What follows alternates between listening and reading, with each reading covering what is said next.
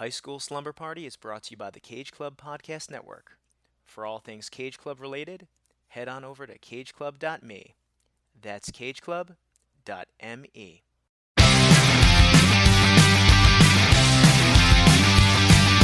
School is out and it's Friday night. I'm all wrapped up and I feel alright. Palo Alto, Malibu. This is all we wanna do. I'm at the high school, baby, young, young. I'm at the high school, baby, young, young. I'm at the high school, baby, young, young. I'm at the high school. I'm at the high school. I'm at the high school.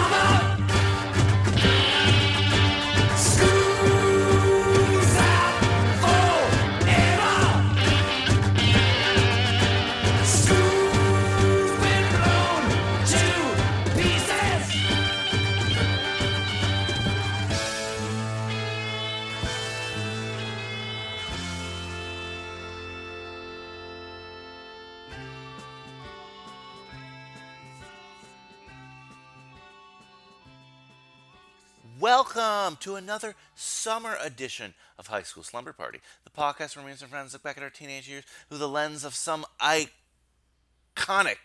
high school-centric films. I'm Brian Rodriguez, and the pool party's at my place this evening. And guess what? It's Friday, and Fridays are for fun. And because it's the summer, and you worked so hard this Monday on your babysitting assignment, I'm going to let you come to my pool party later. Yes, I've extended the invite to you because, again, you've been doing so well. You've been working that babysitting job and you're saving up. You're earning your keep. You're going to save up for college or a car or whatever your heart's desire is. I just want you to learn the value of a dollar or whatever your currency happens to be in your country because that's important. Don't you want to know what it's like to be an adult? Don't you want to know what it's like to work really hard for your money and have no free time to spend it? That's the pleasure of adulthood. While you learn this lesson, though, I'm going to give you some fun Fridays, and today is no exception. But before any of that, just a reminder, on your babysitting assignment last Friday, I hope you enjoyed it as well. I know it's work, but it's also fun. We talked adventures in babysitting. And our guest, of course, because it was part of the Hudson Five, was Kate Hudson. She loved the movie. I loved the movie. Joey Lewandowski, the Godfather himself, was our other guest. He liked the movie, but he helped us point out some problematic things in the film. Anyway, though, it's a fun episode, and you want to check that out on Apple Podcasts, Google Play, Stitcher, Spotify, wherever you get your podcasts, really. Wherever you're listening to us right now. And wherever you're listening to us right now, please hit that subscribe button if you haven't already. It helps the show so much, and it does nothing negative to you. Help me, help you, help everyone. Let's have a fun summer together. Another way you can help High School Slumber Party is by leaving a review, or perhaps a rating, a 5-star rating if applicable. And of course, telling a friend about all the wonderful and great things that happen on High School Slumber Party on a bi-weekly basis. Twice a week now. Remember, Fridays are for fun, Mondays are for babysitting this summer because you gotta work. But again, it's Friday. We don't gotta talk too much about that. Of course, you could also listen to this podcast as well as so many other great pop culture podcasts on cageclub.me. That's cageclub.me. And while you're there, I mean it. Check out our archive. We have like 130 episodes now. We've covered some of the classics. We've covered some really obscure films. We've had a lot of fun doing it. I feel like I've grown as a podcaster, but those early ones are fun too. Follow the High School Slumber Party journey. Follow this project we're doing. By the end of it, you and I will have watched so many high school films. We'll all be experts. We can all write a book. Woo! Now today, though, we have a film. I have to warn you, it's a fun film, but it's not the most fun film because to some people it's gruesome, to some people it's violent, to some people, like some people I know, the foodie filmsman Kyle Reinfried. He doesn't like to read, but it's not difficult reading. It's not hard reading. It's a subtitled movie because it's from Japan and it's Battle Royale. Some people consider it the greatest high school film of all time. Some people consider it in the top 10. Some people say it's not a high school film at all.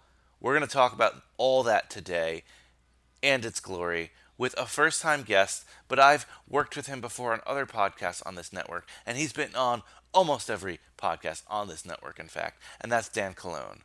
Oh, and a couple warnings about this episode. First, I didn't include any clips because, well, according to recent metric data, I do not have a wide audience of Japanese speakers, and considering the film is in Japanese, I thought clips would just be a little odd and distracting. Makes sense. And the other thing, in the middle of this podcast, there was a huge rainstorm, like it flooded things and stuff. I tried to eliminate the sound of it as much as possible, but at one point it's just unavoidable. Pretend you're in the rainforest, or pretend you're in the Rainforest Cafe. Who remembers the Rainforest Cafe? I don't know if those are still around, but remember Safari Party of Four. Safari Party of Four.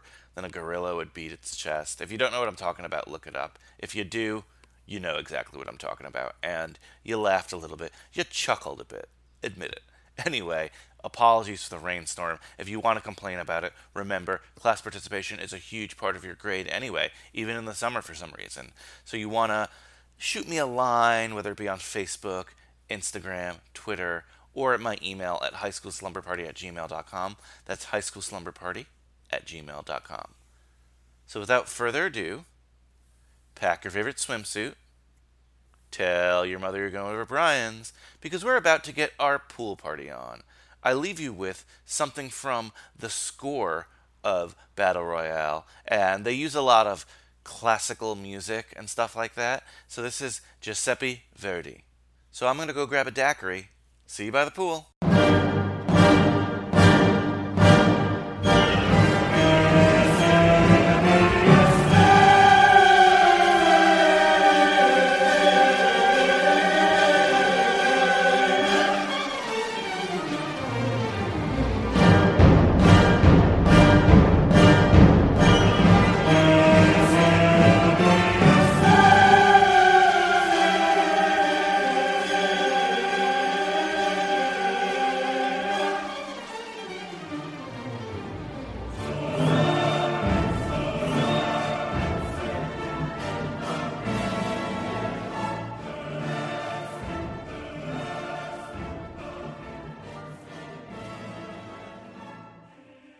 So it's rare these days we have a first-time guest on High School Slumber Party. But Dan, you don't feel like a first-time guest to me because I feel like I've guested on a bunch of other shows, other people's shows with you. But I'm happy to have you on here.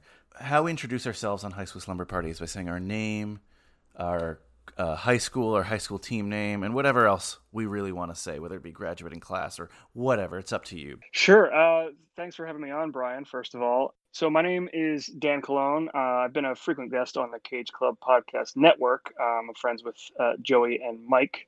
So that's how I came to be part of this. So high school, I attended Timber Creek Regional High School class of 2005. Go Chargers. My time there was spent largely in the drama program, which sort of technically didn't exist, but we made it work. They didn't have money in the budget to support a drama program, so we just kind of had to. Well, it was a brand new school. Oh, that's interesting. The very first day of high school, period, I entered as a freshman, but the school officially opened on September 12th, 2001.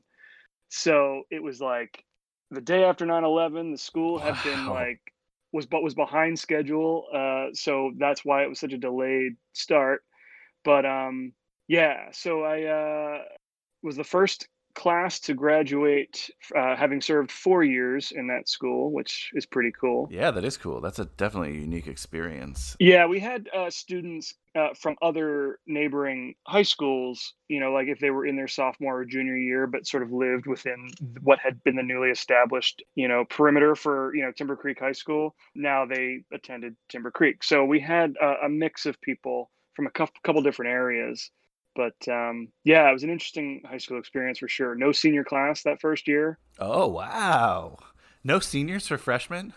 No seniors. We didn't have an auditorium that was still being built. So, as I said, I was in our drama program, and our first play that we ever did was set up on a homemade, well, not homemade, but like a makeshift stage in our cafeteria, Oh, and we wow. did like a dinner theater to make use of the cafeteria facility as well. Yeah, it was real fly by the seat of your pants kind of stuff at the time. I mean, that does sound kind of cool. I wasn't in the drama program, but I did improv in high school, and we did one show in the cafeteria, like dinner theater, and we actually had a really good time at it. So, I mean, there are advantages. It's not your classic theater experience, but it's still kind of cool. No, but it was like my first real theater experience. I mean, I did a play when I was, I think, what grade was I? Maybe second or third grade probably. But like I hadn't really done like any other kind of performing. So, in my freshman year, I thought, you know what, maybe this is for me. So I went out for it, and that was sort of my introduction to, high school theater. Super cool to hear. I gotta say though, if that school just started in 2001, and the most creative name you guys could think of was the Chargers, like especially a school with timber in it, I don't know. It should be like a wolf or like Yeah. So I a remember. woodsman. Yeah, I remember when I was in middle school and they sort of knew who was going to be attending that school. We all kind of participated in these surveys that would go around suggesting school colors, mascots, and I don't ever remember seeing Chargers on any of those like sheets that we like picked from. But I mean, that's what we went with. And what's strange is that like I know where Timber Creek is. Timber Creek is a real creek in my neck of the woods, and it's not really that close to the high school. There are a couple neighboring towns where I feel like that name would have been more appropriate. But I guess those were older, more established schools already had their names. I don't know why we went with Timber Creek. It's still kind of a mystery to me. But yeah, so I don't know why why we called Timber Creek High School. And I mean, Chargers, fine, I guess. Our mascot was a horse, and we borrowed the sort of lightning bolt design from the San Diego Chargers for our Of football course. team. Yeah, so I mean, it was fine. I don't really have any complaints, but it is a little bit unusual for sure.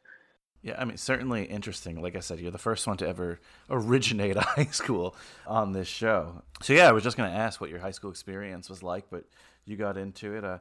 Any interesting stories? Or what were you like in high school? I guess I should ask. What clique did you fit into? Were there no cliques at a new high school? Like, how was that? Yeah, I mean, there were definitely plenty of those. I was, like I said, I was involved in the sort of drama club, but because of that, I did get my fair share of bullying. But for the most part, I felt like I was not necessarily socially awkward to the point where I didn't get along with most people. I mean, I look back at my old photos and I wonder what the hell I was thinking. But like I just found some the other day and I thought, God, I went with that hairstyle. Or like, why was I so self-conscious about shaving? I have this little peach fuzz mustache. There are a couple pictures. It's a wonder I had friends. But I guess I was charismatic at the enough at the time that by junior senior year, when we all started to get that sort of like, okay, we're ready to be done with high school feeling, those sorts of things stopped mattering as much. So I was okay kind of hanging with multiple different crowds. I had very few friends that I would have considered like my really good like best friends. I've always been one of those people, Gotcha. but I'm pretty good in terms of integrating with multiple groups of people, especially at the end of high school. Beginning of high school was a little bit rocky. It's an effective skill, maybe one that would have proved useful for this film. So on Yeah.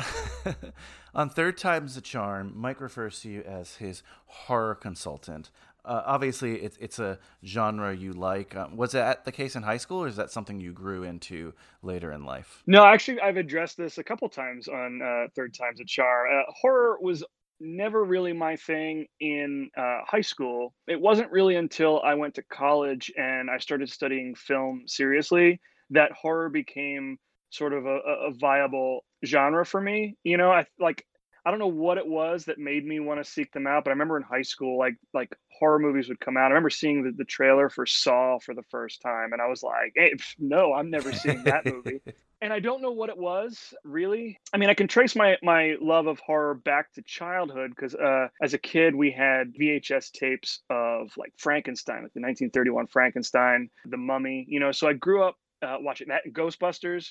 I grew up watching sort of either very old horror or sort of horror, horror-esque type stuff because there's certainly sequences in Ghostbusters that for a child are pretty scary. I mean, there's one scene in particular that still unnerves me a bit. But I didn't really take horror seriously until college when I was studying film.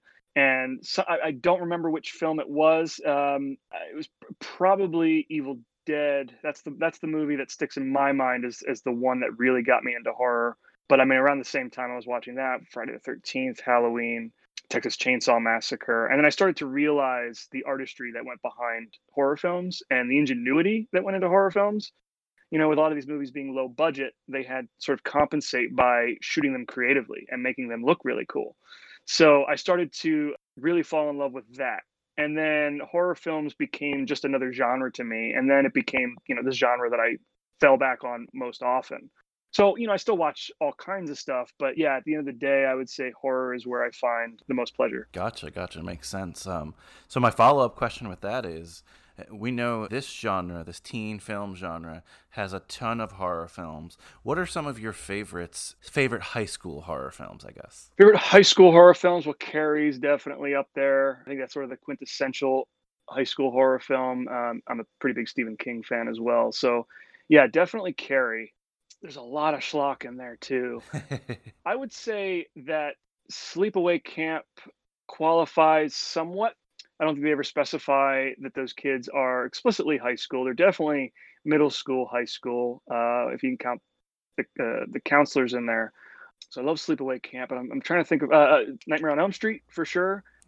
Is one of the most inventive horror films. We talk about slashers. I always think that the big three, right? Friday the 13th, Nightmare on Elm Street, and Halloween. I think that original Nightmare on Elm Street might be the single best of those like first films. I think Wes Craven did something incredibly ingenious with that movie in terms of the concept and the villain. Nightmare on Elm Street for sure. I'm struggling to think of more now. We're definitely going to cover a lot of those that you mentioned here, and we have covered some as well. But today's film, I don't know, do you count today's film as horror, or what genre would you put it in? It gets lumped in with horror because at the end of the day, it's a genre film, and it's like a cult film. So a lot of cult movies end up getting lumped in with horror because there's really nowhere else to put them. It's pretty grisly in terms of the violence. I don't know that necessarily means it's a horror film. I'd probably stick it more in science fiction because it's set in an alternate future. And it's dystopian, which I think inherently makes it sci-fi. So, yeah, I'd kind of stick it more in the sci-fi realm more than horror. But, I mean, it satisfies that horror violence kind of itch, for sure. That's for sure. And I want to be clear. Is it Battle Royale or Battle Royal? Like, I'm a wrestling guy. I don't know if it's Battle Royale or Royal Rumble, I think the E on the end would indicate to me that it's pronounced Battle Royale. I can't remember. I mean, I'm a wrestling fan as well, as you know. I don't remember if the WWE's Battle Royal has the E on the end. Yeah, I'm not sure either. So I've never paid attention. So it's Battle Royale here. So this is the first time I've seen this film. It's been recommended to me a lot for years, but once I started this podcast, if I hadn't seen a film, I told myself I wasn't going to watch it till I covered it, and was happy to watch it today. What was the first time you saw Battle Royale? I saw this probably around 2012. I have the director's cut Blu-ray, which was released right around the time the Hunger Games came out. Like for a lot of years, you may not know this. For a lot of years, Battle Royale was one of those cult films from Japan that just never saw like a U.S. release of any kind. Wow. So there were a lot of fans of it here, but they were all people who found bootlegs, or there was no legitimate official copy of it here. So at some point, I think Anchor Bay purchased the rights to that and released a version on DVD and Blu-ray. and really sort of piggybacked on the upcoming Hunger Games film. And so I picked up the Blu-ray around that time, and so I would say probably around 2012. And I haven't actually rewatched it until this week. Oh, So it was wow, nice to cool. revisit it. Yeah, it was nice to revisit it. Love when that happens because, seeing something with different eyes.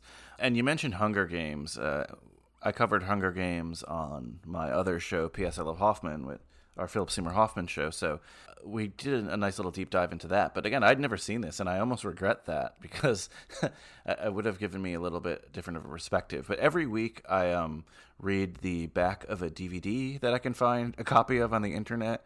So here's one that I found.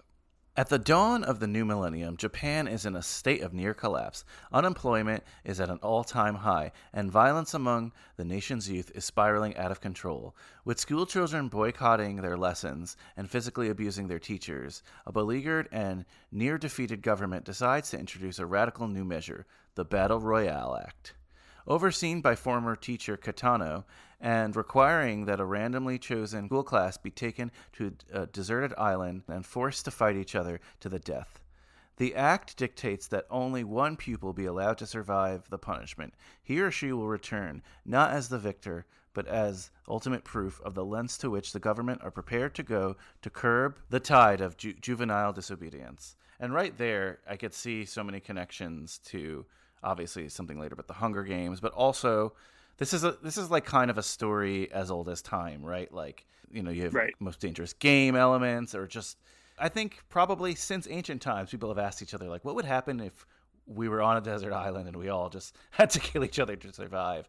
So, yeah, this movie is pretty cool. I was so glad I got to see it, and I'm eager to hear your thoughts as well. So, I guess my other question to you is, like, are you a fan, or are you someone who's familiar with this kind of Japanese cinema? So I am a little bit, not as much as I would like to be. I realized in my preparation for this that, as much as I enjoy Japanese films and Asian films in general, I'm not as well versed in them as, I think I am sometimes. I was struggling to think of what else I could, talk about. And, there's definitely some other films that I love, like Takashi Miike is a great filmmaker. I've seen a few of his films. I watched a lot of Akira Kurosawa, post college, but I mean, there's not much more than that. And I'm sad about that, so I really have been meaning to seek out some more Japanese and other Asian cinemas.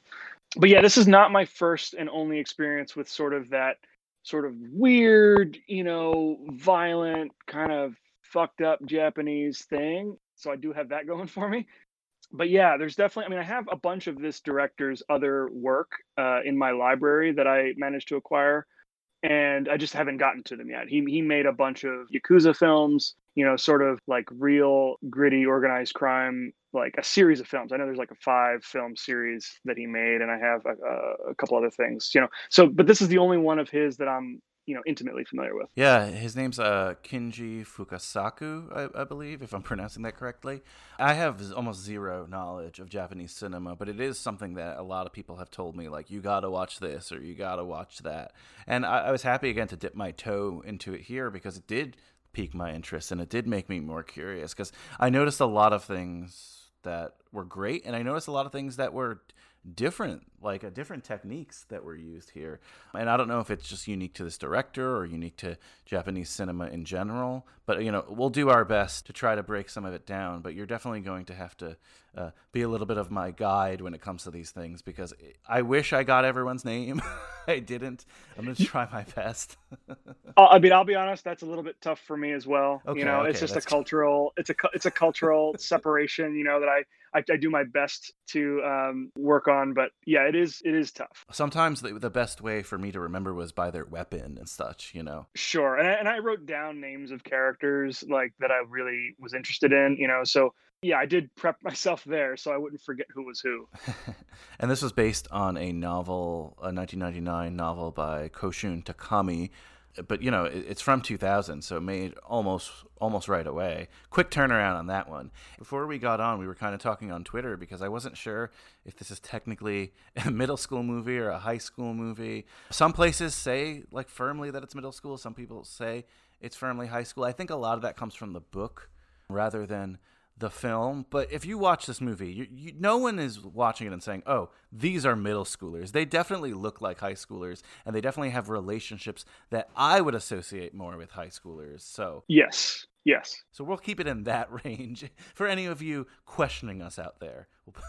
Hey, I mean, this is, and I said to you, I think on Twitter, like in a lot of ways, you take out the sort of dystopian world and the everyone killing each other, in a lot of ways it has a lot of those hallmarks of typical high school movie. So yeah, I don't think you're gonna get in any trouble here.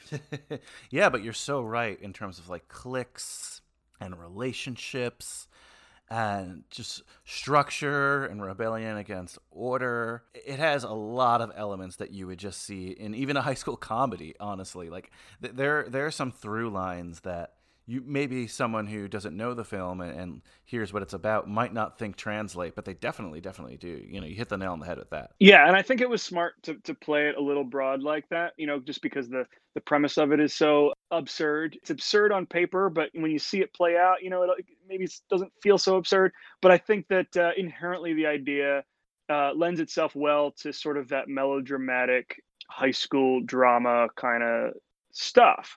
And so I like that the film allows that part of it to play out as it would, but except now we have kids, with guns and, pot lids and whatnot. It plays almost like a comedy, but with, extreme violence, which is, in my experience, pretty typical of Japanese filmmaking. Gotcha. And I just want to note that this is the second film we've covered that takes place in Japan, but the first Japanese film. The first film we covered that takes place in Japan, of course, is The Fast and Furious Tokyo Drift. Very different movie. So. A couple things I wanted to note as well. In that opening text thing or whatever, when it's mentioning like what's going on in the world at the turn of the millennium, some parts were like interesting and to me very Japanese. Like there's a panic about 15% unemployment. Today we're currently somewhere close because of coronavirus at 25% unemployment, but Japan has kept their unemployment pretty low, all things considered. And it's just that culture is hardwired into these numbers and that kind of panic. And if you know their history, you definitely understand why. And right. I saw it as something that's really cool, that it's such a cultural hallmark and we're getting it from the beginning. Yeah, no, I agree for sure. Normally I'll go through like the cast and such, but I think I would do more harm butchering these names. I feel bad. So I'll put it this way. Was there any characters in terms of actors that you thought stood out in their acting performance? So, I mean, they're all kids. I mean, a lot of them are doing a lot of heavy lifting here. But fortunately, I think that, the fact that they went in kind of a more melodramatic direction with a lot of this makes it a little bit more forgiving for them being young actors. If they're not totally believable, like it kind of is okay. It works. I think that the kid playing Nanahara, our main character, does a great job, all things considered. He's in the movie more than most other characters. He's got to play a lot of different emotions throughout the course of this film. So I think he, for being a kid and being this kind of the main actor of this movie, should get a lot of credit. Yeah, I was going to say, I think, that main set of actors do a pretty good job of communicating what, at least to me, was kind of, could be difficult at times. Like, I didn't have to be necessarily reading the subtitles to know everything that was going on. So, that's to me a hallmark of good acting. I really enjoyed the performances here for what they were, as you said.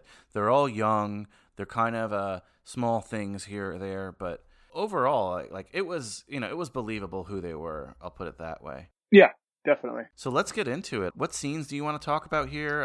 What do you want to talk about in this movie? Oh man, I don't want to constantly compare this movie to The Hunger Games, but that's kind of the most direct reference point, and it's where I think I can find the most obvious contrast. I enjoyed The Hunger Games, right, for what it was.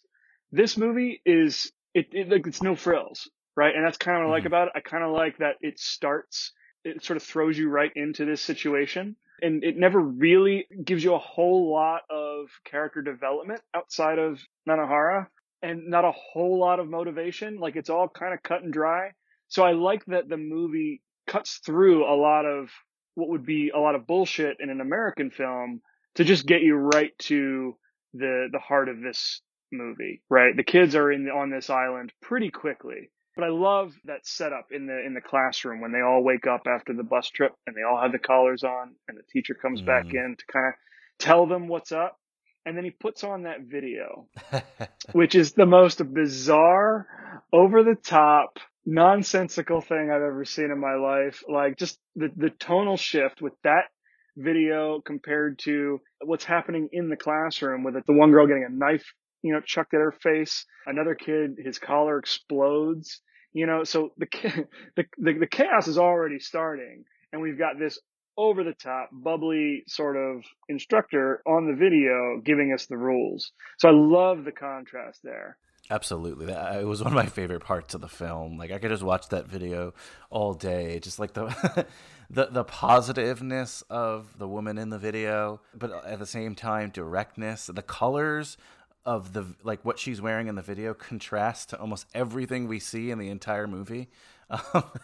Yeah. It almost reminds me of the propaganda films in Starship Troopers, but like dialed to 11. Oh yeah, that's a good comp. I like that a lot. Yeah, like, it's just the most absurdly over the top, like, sort of happy or proud feeling in the midst of absolute mayhem. Absolutely. And that's kind of where we get our rules too. The rules are a little different than Hunger Games, and correct me if I'm wrong, but this is not being broadcast, right? I don't see any Right. This problems is with this is not even for entertainment purposes. This is literally just raw punishment. Yeah, which is like that's another level. But at the same time, the movie opens with the last survivor of a previous battle royale situation, and the press is there, and they're all excited to see who it is. I mean, I found that to be a little bit inconsistent, and that's probably some of the Hunger Games influence seeping in. That I'm like expecting there to be like a TV show or some sort of national show, where people are enjoying this event, and that's not the case at all. So it threw me a little bit, but I actually kind of prefer that it's not a national spectacle. It's just like what they do, which makes it so much more horrifying that it's not even for show. Yeah, absolutely. And I was thrown off a little bit too by that, because I just know, just like the United States, Japan's really into like reality TV. So I was thinking like maybe the society would enjoy this, but it is a little bit more frightening when it's on a smaller scale, and the fact that they're like the teacher they scorned is pulling all the strings. I know like the government and the army, they're doing stuff as well, but it's someone who knows them who's like the puppet master a little bit here. Yep. So Yep. I did not know what to expect with this film in terms of characters, and when I saw that teacher like kind of sadly walk out like he'd given up, I figured we were just never going to see him again. And when you see him in that classroom, I'm like, oh, this is what this movie is. It was so different to me. And I'm not saying in high school I had nightmares like this to this level, but kind of like a nightmare of like a teacher maybe you scorned, or a teacher that doesn't like you. Now the real persona comes out, and now they're in charge of your life in this kind of situation, and that's scary on a different level. I'm almost starting to think that I should make this a Teacher Appreciation Week like ritual. Just put this on. Like, maybe if we appreciated our teachers a little bit more, just yeah, it's definitely, from that perspective, it is very much a revenge film for teachers. Yeah, no, absolutely. I mean, that's what I was thinking, at least. And then again, once this game gets started, I find it so fascinating that they let the kids really go off one by one. They all have a different weapon. And then there's these little rules that I love, because when I watch the Hunger Games, or when I watch anything, just naturally, because, you and I, and probably people listen to this podcast, watch a lot of films, you're always looking for holes in, the little games they give us. And this was pretty good at like plugging some of those holes, like in terms of like, I think they said something like, if you don't kill this amount of people in this amount of days, you'll blow up with the neck thing. If things aren't happening, they have zones where you just blow up. They had these caveats that I'm like, okay, so you have to really perform. You can't really run and hide to an extent. Like, you could for a little bit, but the thing is only 3 days long, and if there's no winners at the end, they just kill everyone. So you have a choice here, but it's not much of a choice. And again, the motivation is crazy. Also, the fact that they weren't bullshitting when they said, like, some of you will have good weapons and some of you will have really bad weapons. From the point of, like you said, like a trash can lid to an Uzi. Like, that's the distribution Right. of weapons. Yep. And it almost seems like strange. I mean, maybe this is a criticism that, like, the characters who appear to be kind of the weaker characters, like our hero Nanahara, gets a pot lid, right? But, like, then the sort of seemingly stronger characters, the more alpha characters, if you will, get guns or swords or axe. You know what I mean? Like, it would have been interesting, I think, if like some dweeb had gotten something serious. I mean, there's the one at the beginning, right? He gets a crossbow and then he totally, like, mucks it up and dies, like, right at the beginning of the whole game. But, like, for the most part, it seems like anybody who was kind of a dweeb in high school gets a shit weapon for this. So it seemed a little bit convenient. I would have maybe varied that up a little bit just to give the nerds a little more of a fighting chance. But I mean, it's a minor criticism. I don't think it's that serious. I was actually wondering if maybe it wasn't as random and maybe they had done things on purpose. Again, I'm not sure what their goal would be with that, but you were right. It was something that did stick out, especially the couple. What was her weapon again? I know he had the trash can. A pair of binoculars. A pair of binoculars, right? Yeah, exactly. But at the end of the day, you're right. It's not a huge thing because as we go along, I'm not caring about it so much. And the stronger people are taking other people's weapons anyway. So it probably would have balanced out one way or another. But it would have been a cool image if you saw, like you said, a dweeb with an Uzi and not know how to use it and stuff. Yeah, I mean, I'm really only nitpicking because I love this movie so much that I have to find something, like, that's kind of where I am with it. And something that I thought was so real and something that was Japanese and kind of heartbreaking is how some people here just decide to commit suicide. Right. That it's when you see no hope and it's not, again, in their opinion, not worth going through the 3 days and having to kill your friend. I think there's, like, even a pair of, like, a boyfriend girlfriend who do it together. You don't really see that in the Hunger Games, if I don't remember correctly. That made me go like, oh shit, this is a real movie. This is real shit. Yeah, for sure. And I could tell you almost for sure that, if this was me in high school, I ain't getting off this island alive. Like, it ain't gonna happen. So, like, there's a certain amount of empathy I have for those characters, like, this movie kind of begs you to ask, which person would you be? Like, what would be your strategy, or what would be your thing? Like, what would you do? If I found myself in a situation like this, I don't know. Depends. I guess it depends on the weapon I get. If I get something terrible, what am I going to do? I'm going to get overpowered pretty easily. But, yeah, I love that not everybody is killed. Everyone kind of has their own way of dealing with the situation. Some people just take the easy way out. Some people, fight for their lives. Some people, it seems they want to act like it's not happening. Mm-hmm. And I thought that was so accurate as well. Like, we're going to find a way off this island. They're so confident. Even, like, the tech nerds, like, this movie even has, like, the AV club, which I think is one of the coolest things. And they're like, no, we're going to find a way to beat this. So, yeah, I love the diversity of the characters here. I mean, I can't always tell everyone apart because, I mean, in theory, there's like 48 characters or 48 kids that are on this island, so they can't give everybody a moment to shine. But I love the attempt they make here to sort of diversify that group into smaller groups and individual characters. Yeah, and to be fair, like you said, there's 40 people, and they kind of do that Hunger Games thing where they let everyone know who's dead and who's alive. And I don't necessarily need to know everyone, but I think a good percentage of them we see go, right? Almost all, yeah. Which is crazy. Or we see the aftermath. Yes. There's that couple who hanged themselves, so then we get them in the count as well. But yeah, I think we see either the act itself or the aftermath of almost every death. And I kind of want to talk about, like, cliques too, because again, that's a big part of high school. I love how we see some cliques stay together. Some cliques, form who didn't even know each other. Some cliques attempt to stay together, but like each one of them, like there's that like kind of Mexican standoff that happens in the lighthouse with those girls. Yes. That's an interesting dynamic as well.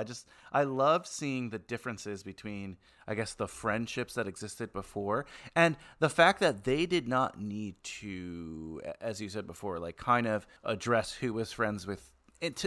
Not too much, right? They didn't need to address too much who was friends with who before the film, because you would jump into a scene and you would kind of just get the group dynamic right away. And when you would see it all fall apart, it was like, oh my God, Yeah, it's pretty impressive in how efficient they're able to establish a lot of these groups. And like the group in the lighthouse, we don't know these characters at all. I don't think we really see any of that group or most of that group until that scene. But within a few minutes, we get to see who they are. We understand that dynamic, and then we get to watch it fall apart. And it is profoundly tense, So I think that's testament to the writing and the direction, that they could boil all of that down into a short scene like that. And the movie's littered with these scenes, right? Mm-hmm. Like they do this over and over. And I think that's part of the brilliance of this movie, is that you don't really get the depth of these individual characters, but you get just enough to carry you to the next scene, and everything feels real. I don't really need more from these scenes. No, exactly. And it would really, not impossible, but it would take a long time for us to break down like all 40 kills and every single scene. And that's totally fine. I know you took a long break between watches, but this is a movie that I would be curious to watch again soon and see what I absorbed differently this time, this being my first watch, because it's impossible to pick up everything. We do have a lot of main strings, though, particularly with that main set of characters. And I want to bring up, let's see, what is his name? He's like the transfer student. Which one? Oh, sorry. So he's like the transfer student who helps. That's Kawada, I Yeah, believe. Kawada. You're right. Yeah, Kawada. He's one of the people we like recognize right away, and his backstory is that he previously had won the game, but he had to kill his girlfriend to do it, and for some reason he's back here, kind of, I don't know, to seek revenge a little bit. Like, I'm not 100% sure. That's what I gleaned from it. But he's the expert here, and right away, you see him killing people, but he's not killing trash can lid and binoculars. Yeah, he gets that sort of what we might have heard in college, was like that save the cat moment, right? Like he's not going to go after the characters he knows are too weak to overtake him, at least not yet. So we can immediately kind of like him, even if we don't totally trust him. Yeah, exactly. And you're right. There is that element of not totally trusting him. And that's why, look, I bit in hook, line, and sinker in that later scene where he says that like it was all a ruse and he's about to kill them. Yep. I was like, oh my God, what? I can't believe it. Because it made sense, right? A guy that savvy could conceive something like that. And Shuya, I think the one guy's name, Shuya something, and then Noriko was the girl, I know that. The two of them, they're kind of naive, they seem a little bit innocent at times. Obviously their innocence is being compromised in this film. So they would be ones to bite on that ruse. So I loved that kind of double turn it ends up doing it. We could talk more about the ending later, but just wanted to bring up his character and how he's kind of introduced, and it's something as simple as he has a different uniform, so something's up. And then, of course, there's that other dude who's with the Uzi guy who also has a different uniform. Yeah, Kiriyama. Yeah, Kiriyama. And he volunteered for it, right? Something like that? Yes. Yeah, so he volunteered, and he's like prime example of a living anime character if I've ever seen one. Like he just has that look about him. But yeah, he's the sort of the psychopath, and he's one of my favorite characters in this whole movie, to be honest. Like I love not so much in the development of his character, because it's pretty simple. He's just a psycho who volunteered so he could kill a bunch of kids. Yep. But the element of chaos that he adds to this film is incredible. Like he's kind of what this movie needs to propel it forward, and I think he does it pretty well. The whole time I was thinking, like, I was afraid that he wasn't going to get a good death. He needed to get a good death. I think he does have a cool death. Oh, he gets sort of like a cool near death followed by a cool death. Yes. So he kind of almost gets it both ways, which I think is awesome. That's the worst thing in a film that has a lot of killing, when you build up this big bad and they don't have a cool enough death. So, I mean, as sadistic as that sounds, but you know what I mean. Yes. Oh, 100%. I was waiting for it to happen to him. Such an interesting character here. And I love just like the things that little vignettes that are kind of happening, of not knowing who to trust or not trust, people forming alliances and betraying each other. Do you have any other ones that really stuck out to you in terms of things that you gravitated to, or things that you like, moments that you really liked when it comes to this film? So like one of the other characters that I really liked that I wrote down, I wanted to make sure to mention, was Mitsuko, who is the girl who, to put it in very broad terms, is kind of like the high school like slut character. Oh, yes, the sickle one, right? You know, like she's obviously way more complex than that, but that's, you know, for the sake of simplicity, that's sort of her character. And I think that she plays it really well, where she knows what her strength is, and she uses that to great effect for a lot of this film. And I really loved that she had a moment that sort of expanded on her backstory, you know, so that she wouldn't be just, you know, sort of that quote unquote high school slut character. You know, she's got a lot of tragedy in her backstory, but I love the way that the film uses that high school archetype within the context of this film. You know, I thought it was brilliant from the moment you see her like putting makeup on the first morning to, you know, using sex to get through this game. I thought it was brilliant. Yeah. No, it was so cool. I thought in some instances, like the use of like flashbacks was effective, and it helped me in terms of like the makeup thing. Like you said, it helped me figure out who was who better. I think another filmmaker, and I would have been pretty lost when it comes to identifying the characters. But she was someone, as soon as she came on screen, I was able to like, oh, this is that girl. This is the girl with the makeup at the beginning. And she had you're right, she had a really cool storyline. Wait, how did she die again? I believe she gets killed by Kiriyama. She gets Uzi'd to death. Oh, that's right, yeah. But not before holding her own against him pretty impressively. Yeah, she's definitely one of our heroes, or she ends up being one of our heroes, which it's just one of these movies that you could like pick. I don't want to say choose your own adventure, but kind of, right? Like if the movie decided to focus on some other characters, it could have been a cool story as well. It ended up focusing on the characters that survive, and I totally get that, but we could have pivoted to like another scenario where different characters survived, and it would have been almost as rewarding, if not as rewarding, if that makes sense. Totally. I don't know if you picked up on this as well. I mean, this is just sort of a sidebar, but do you remember the girl who was she wears like the yellow tracksuit, and she's sort of the virgin that all the guys want to like sleep with? Yeah. I had some questions about her, but so continue. That actor, I believe, was Gogo Yubari in Kill Bill. Oh.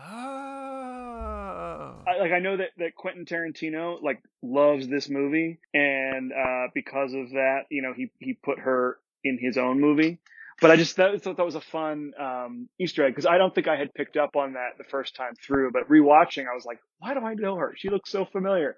And I looked it up. Yeah, that's the same person who played Gogo. Yeah, you're right. I did not realize that. And even again, like I know it comes from other stuff too, but like the yellow tracksuit and stuff. Like I'm not surprised that Tarantino likes this film. There are certain Tarantino elements in here, and I think he likes this filmmaker in general as well. I think you're right. Yeah. But that is so cool. That's a good connection. Shame on me. I didn't really look up a lot of the actors because I figured that they weren't in too many American things. I mean, that's fair. Probably. Yeah, no, that was an interesting character. It was super cool, the dynamic she had with that guy. Like, the image of her in the yellow was, again, such a contrast to what we were seeing that like, visually it was really cool as well. Yeah, totally. So when we talk about the ending, well, okay, I'll ask you this question. Like, to you, was it a satisfying ending in terms of like the nerds with the bomb? Sorry, not nerds. You know what I mean, like the tech guys. Yeah. with the bomb, and I guess the final assault and the ruse that I was alluding to.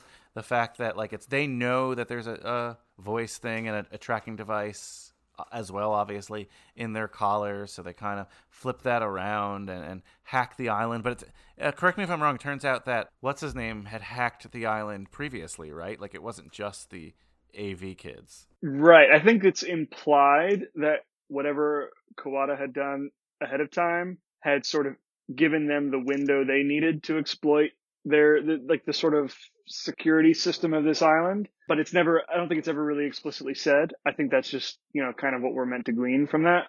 Kind of wish the whole bomb thing had worked out in their favor.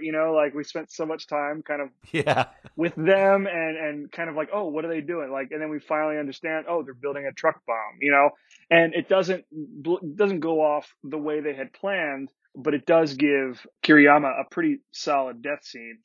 But I'll be honest, the sort of ruse at the end with Kawada, Nanahara, and Noriko. Again, I hadn't watched this probably since 2012. I didn't exactly remember the end of this movie, so I fell for it again. Oh, wow.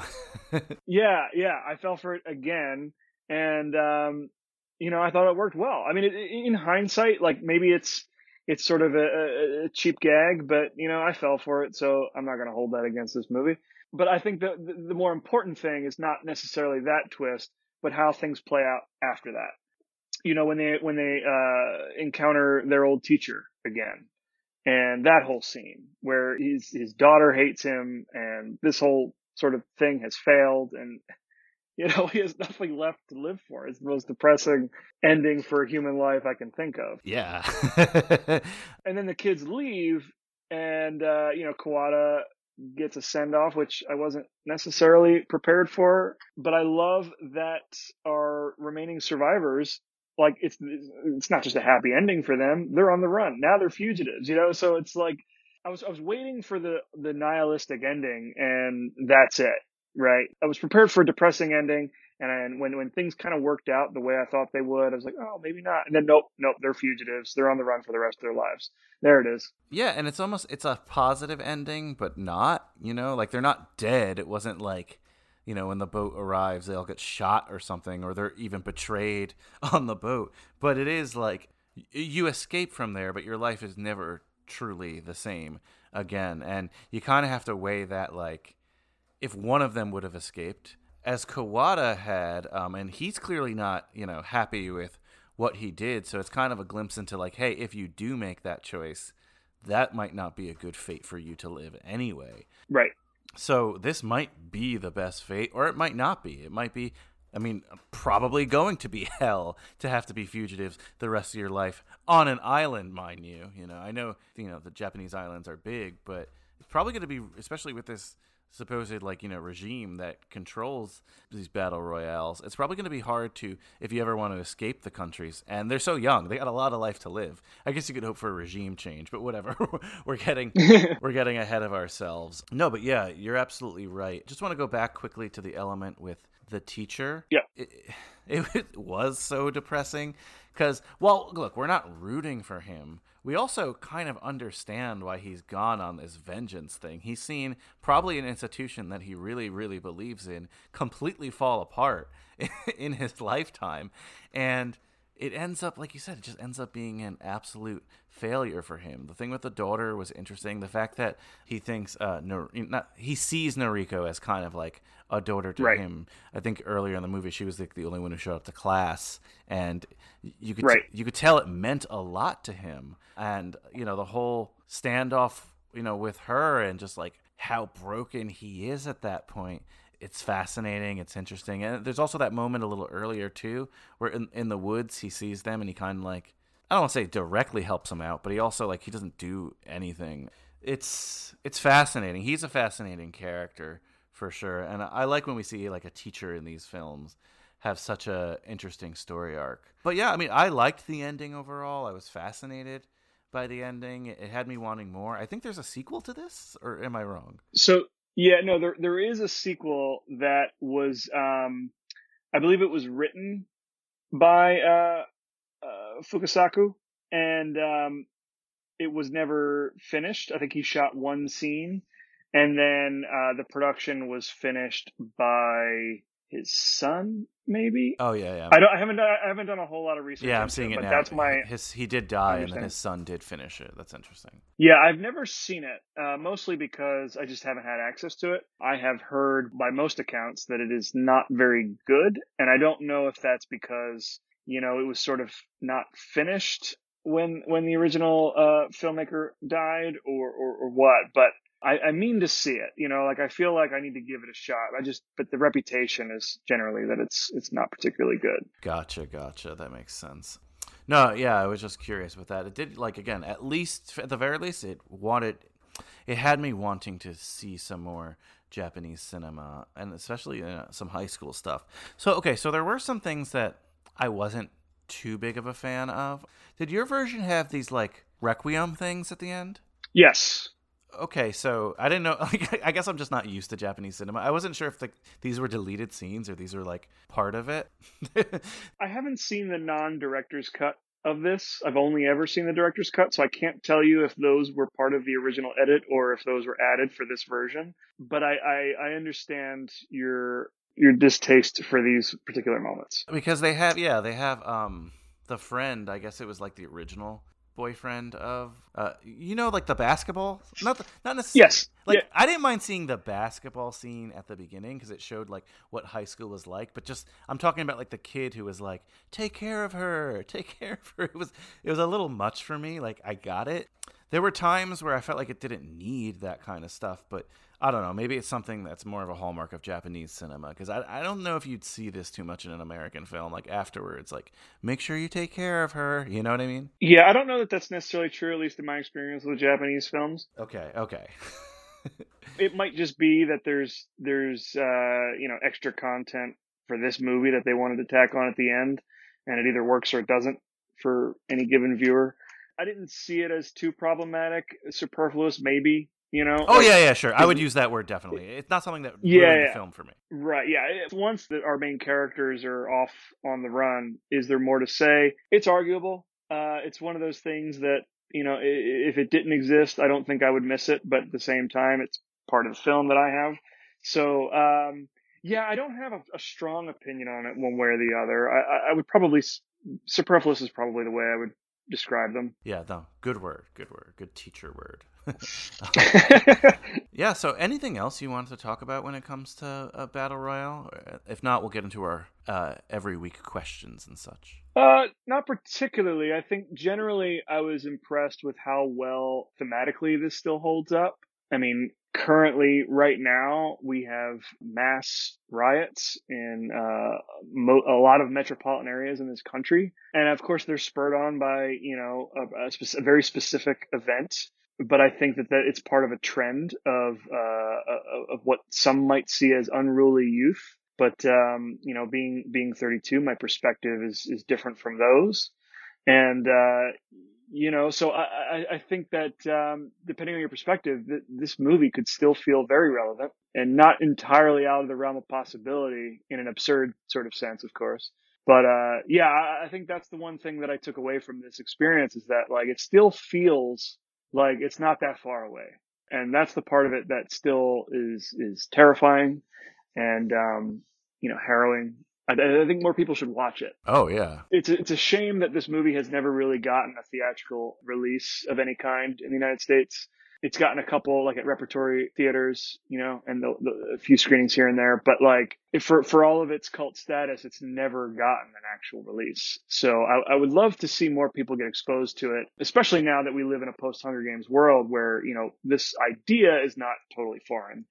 I think more people would be into it. I agree. Yeah, I think that's my big takeaway, having not watched this for quite some time, just watching it again and seeing how relevant it still feels. It shouldn't just be like a film snobs film, you know what I mean? No, and that's the thing, is that it's really not a film snob film. It's like, I don't want to use the word B-movie because that has negative connotations, but this is like a drive-in type thing, so it's going to inherently have that cult audience. But I think that the message underneath of all of the sort of mayhem is still very poignant. I don't know if it's racial or what or anything, I guess, I'm not an expert enough to say that, but it is rare that films from Asia come here and they do have success. Until lately, of course, the last Oscars proved that like a subtitled film can be bankable. Yep. And of course, we've had throughout the years like your Crouching Tiger, Hidden Dragons, and Sure. stuff like that. But I think maybe today, something like this comes out today, and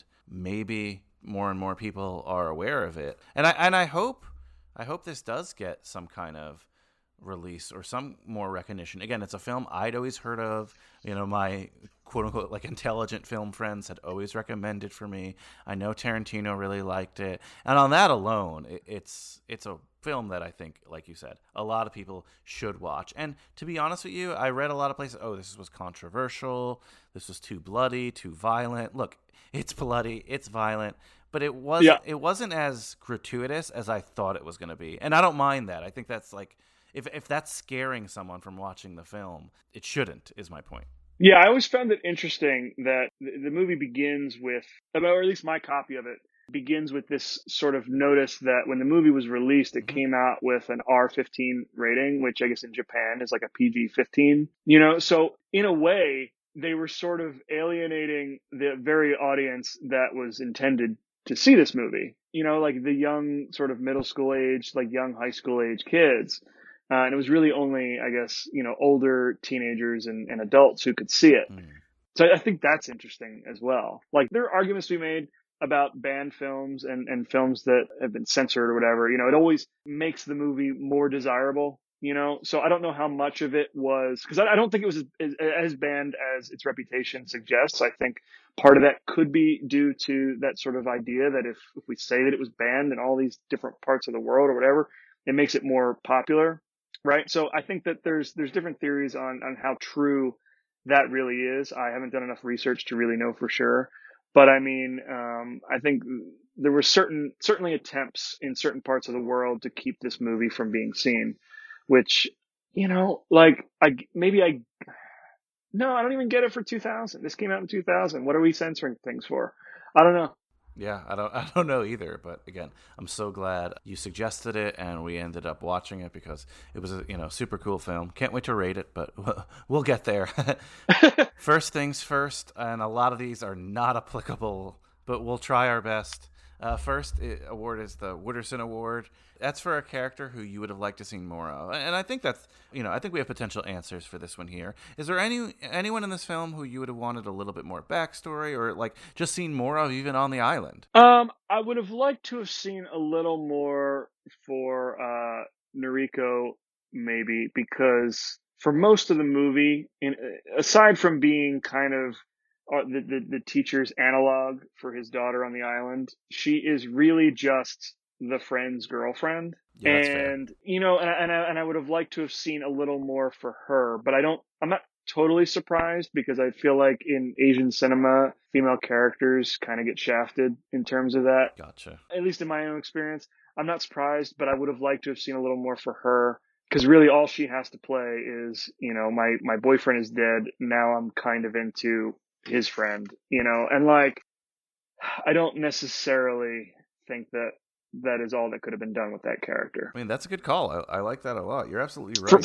For being a lead character, especially, like Mitsuko and her character. I mean, she's kind of playing a one-note character, but she does get a pretty tragic backstory, which is kind of more than Noriko gets. Yeah, I mean, that's totally fair. And, Noriko even kind of disappears for a portion of the movie. Right. When, what's his name? I keep forgetting the names, but when he goes off into like the lighthouse stuff. So, yeah, I mean, that's a good call there. Okay. Yeah. Kind of, interesting, but Long Duck Dong Award. That's for a character whose omission would make the film better. Was there anyone here, and if there's no answer, that's fine. Was there anyone here that you would have maybe deleted their storyline from the film? I can't think of a specific character because a lot of the characters who had potential to be annoying were like sort of weak characters anyway and were killed off pretty quickly. Yeah. So, yeah, I don't think there's really anybody that hung on longer than they should have. So, yeah, I don't have a specific answer for that. The only nominee I had was that dead boyfriend at the basketball guy. That's the only one I had because I really didn't care. I mean, he dies like in the first scene or the first real part of the whole. Well, his you know, ghost. Then I'm banning his ghost from the film, but it's not that Right. Fair enough. It's not that big of a deal. Now, this one I don't think applies, and that's like Cameron Fry Award. Was anyone too old to play a high schooler? And maybe if they were, did they pull it off? Was there any age thing that was weird here? The only thing I'll say is that if this was intended to be a middle school film, I'll just go back to it. It's definitely not in terms of the actors. But any final notes on that? Yeah, I was gonna say, I think a lot of characters or a lot of actors would qualify if these were specifically middle schoolers, but because we don't really know, let's assume it's high school. And I mean, the only person who might remotely qualify is Kawada. Yeah, that's fair. And maybe Kiriyama, the transfer students, because we don't really know how old they are. But at the same time, they established that they're transfer or quote unquote transfer students. Kawada has been there before, so if he were to be older than high school age, it's been explained within the story. So yeah, I don't think there's anything. There's no egregious casting here. Yeah, I definitely agree with that. Okay, so on Rotten Tomatoes, the critics have given this film an 87% fresh score. The audience, 89%. So definitely high scores for that metric. But, we don't care about Rotten Tomatoes here. We grade on our high school report card style. So A+ to F. So Dan Colon, Battle Royale, what's your grade? I'm going to give it a solid A. Yeah, I mean, that was my grade as well. Solid A. Highly recommend. One of the better films I've seen in this genre. Maybe not for everyone, but I think it's a film for more people than advertised, if you will. Yeah, I don't think it's a perfect film, but I think it does just about everything right. There's a little bit of nitpicking I could do, but yeah, I think it's a solid A, and for its flaws, I think they're negligible. I think that this film is worth more than that. So definite A. Great. So, okay, maybe an interesting question, but again, maybe applicable on this island that they're on here. But what Battle Royale sleeping bag or theme sleeping bag would you bring to this slumber party that we're having today? Okay, yeah. So I would probably want a sleeping bag so have you seen that a couple years ago, ThinkGeek did like a Tauntaun sleeping bag? Oh as yeah, like I did prank. see that. And then they really made them, and the inside of the sleeping bag was printed with like intestines and whatnot. Yeah, that was cool. I would want a sleeping bag that when you open it up, the inside has a bunch of like resources printed on it. My weapon, food, water, map, so that's my gear bag. And, that's what I'm using to sleep in at night as well. That's really cool. I like that. Good call on that one. And maybe the zipper has like a little, like that sort of hooked knife thing that, Mitsuko has, has a little tiny one on it so you can slice open your sleeping bag when you want to crawl on it. Oh, that's cool. Love it. That's a good one. Okay, Dan, so you and we're walking into this blockbuster, the infinite blockbuster of time with VHS and DVDs of all movies ever created. And we see that there is that sale, the rent 2 movies, get 1 free for our slumber party. We've rented Battle Royale. What 2 other movies should we rent for the ideal slumber party? Okay, well, I'm not going to say The Hunger Games because that's too on the nose. I mean, some people might want to do that as a double feature. That's fine. I'm not going to go that direction. I'm going to kind of keep it dystopian a little bit and kind of stick with the youth as well. I think my first pick, in addition to Battle Royale, would be Logan's Run. Oh, cool. I would go Logan's Run, and then for my second pick, I would go with Lord of the Flies. Perfect. That's a fun night, a little bit of a, scary night. I don't know if I'm going to survive this slumber party, but... I mean, that might be a very downer triple feature. I don't know if you're going to slit my throat in the middle of the night, but I'll take my chances. Yeah, for sure. Well, great. I mean, this was awesome. Loved talking about this film. Loved watching this film, and it's something, Can't wait to have you on again to talk about some other films, horror or not. I know you've expressed interest in some non-horror films. Guys, he's not just the horror film consultant. He likes Oh other no, stuff too. for sure.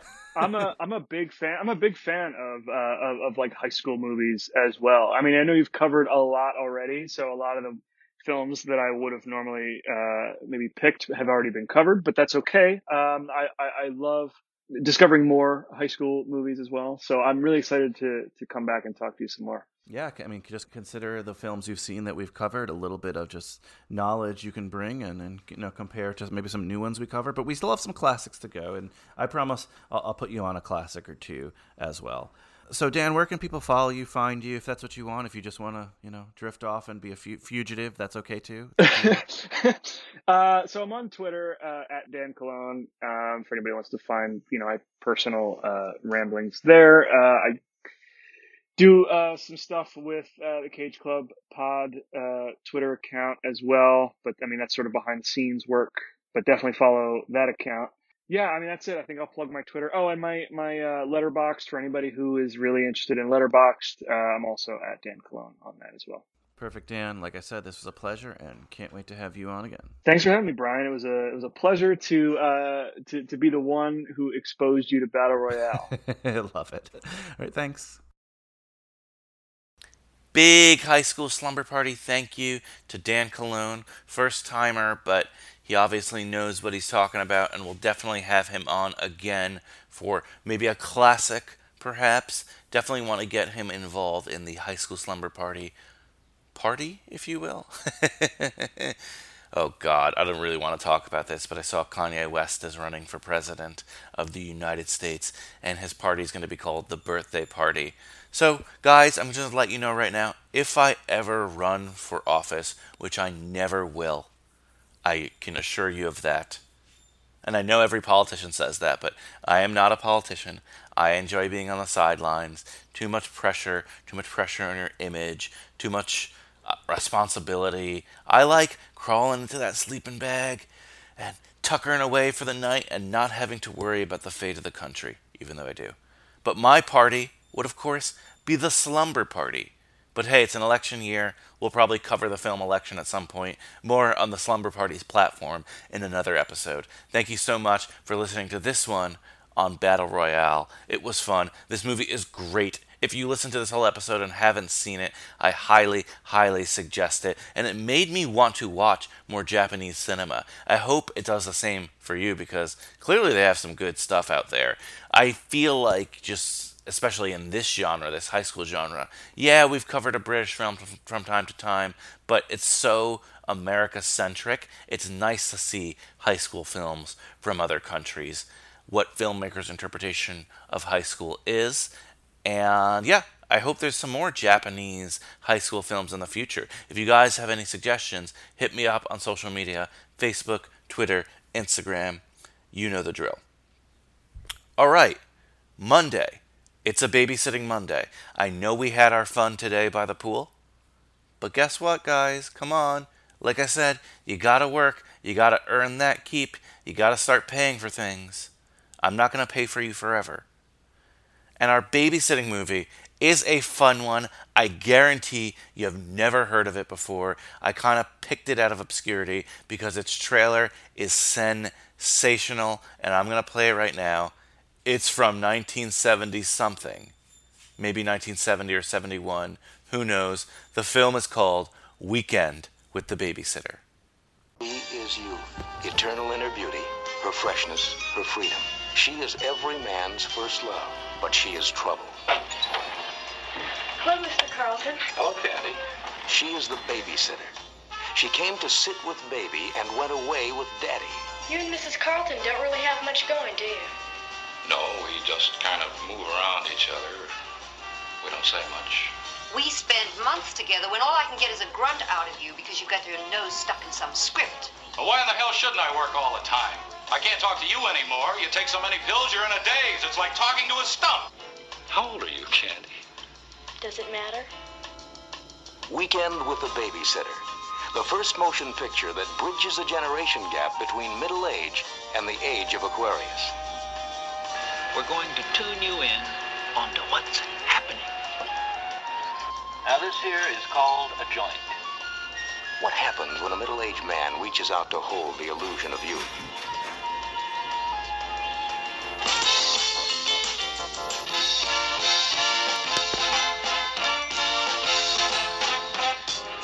Weekend with the Babysitter. An interlude in time when a man fell in love with the fantasy of youth.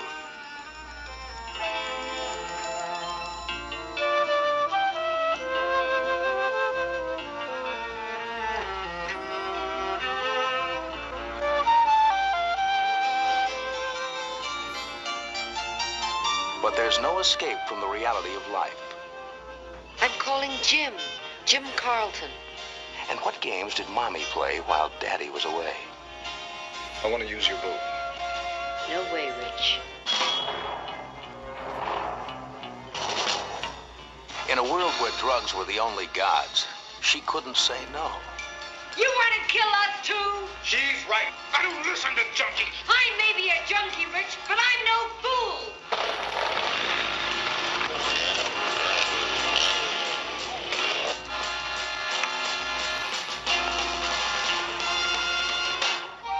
Weekend with the Babysitter. A film that shows that communication is more than just words. A motion picture that hits home. Maybe your home. So I literally just held up the phone to record that one. I don't know why I couldn't rip it from the internet. It has some weird protections, which is very odd considering the obscurity of this film. But whatever, I wanted you to hear that trailer because, oh my god, it's glorious. This is one of those schlocky 70s films. So I asked Alexandra Schroeder to stop by because she did such a good job on Summer School Teachers last year. Find that in the archives on cageclub.me. That was a fun and hilarious episode that I figured she'd be good for this one as well. I think it took a little bit of convincing, but she agreed, and your babysitting assignment is to watch Weekend with the Babysitter and listen to our discussion of it on Monday, right here. Same Cage Club time, same Cage Club channel. Weekend with the Babysitter. Woo! That one is going to be interesting. So, hope you enjoyed the pool party. I'm about ready to hit the hay. If you want to come inside and curl into that sleeping bag just like I'm going to be, it's allowed because this is High School Slumber Party, the podcast where me and some friends look back at our teenage years through the lens of some iconic films. Anyway, I want you to remember one thing, and I honestly think it's applicable for the film Battle Royale. Just because the whole nature of survival and everything, and not knowing if today is going to be your last day. But remember, guys, life moves pretty fast. If you don't stop to look around once in a while, you could miss it. Later, dudes.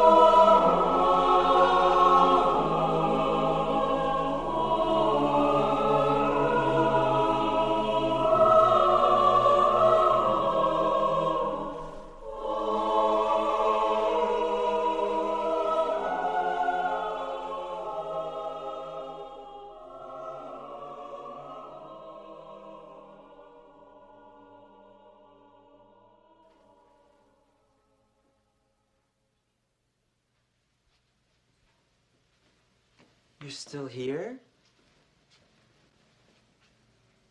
It's over. Go home.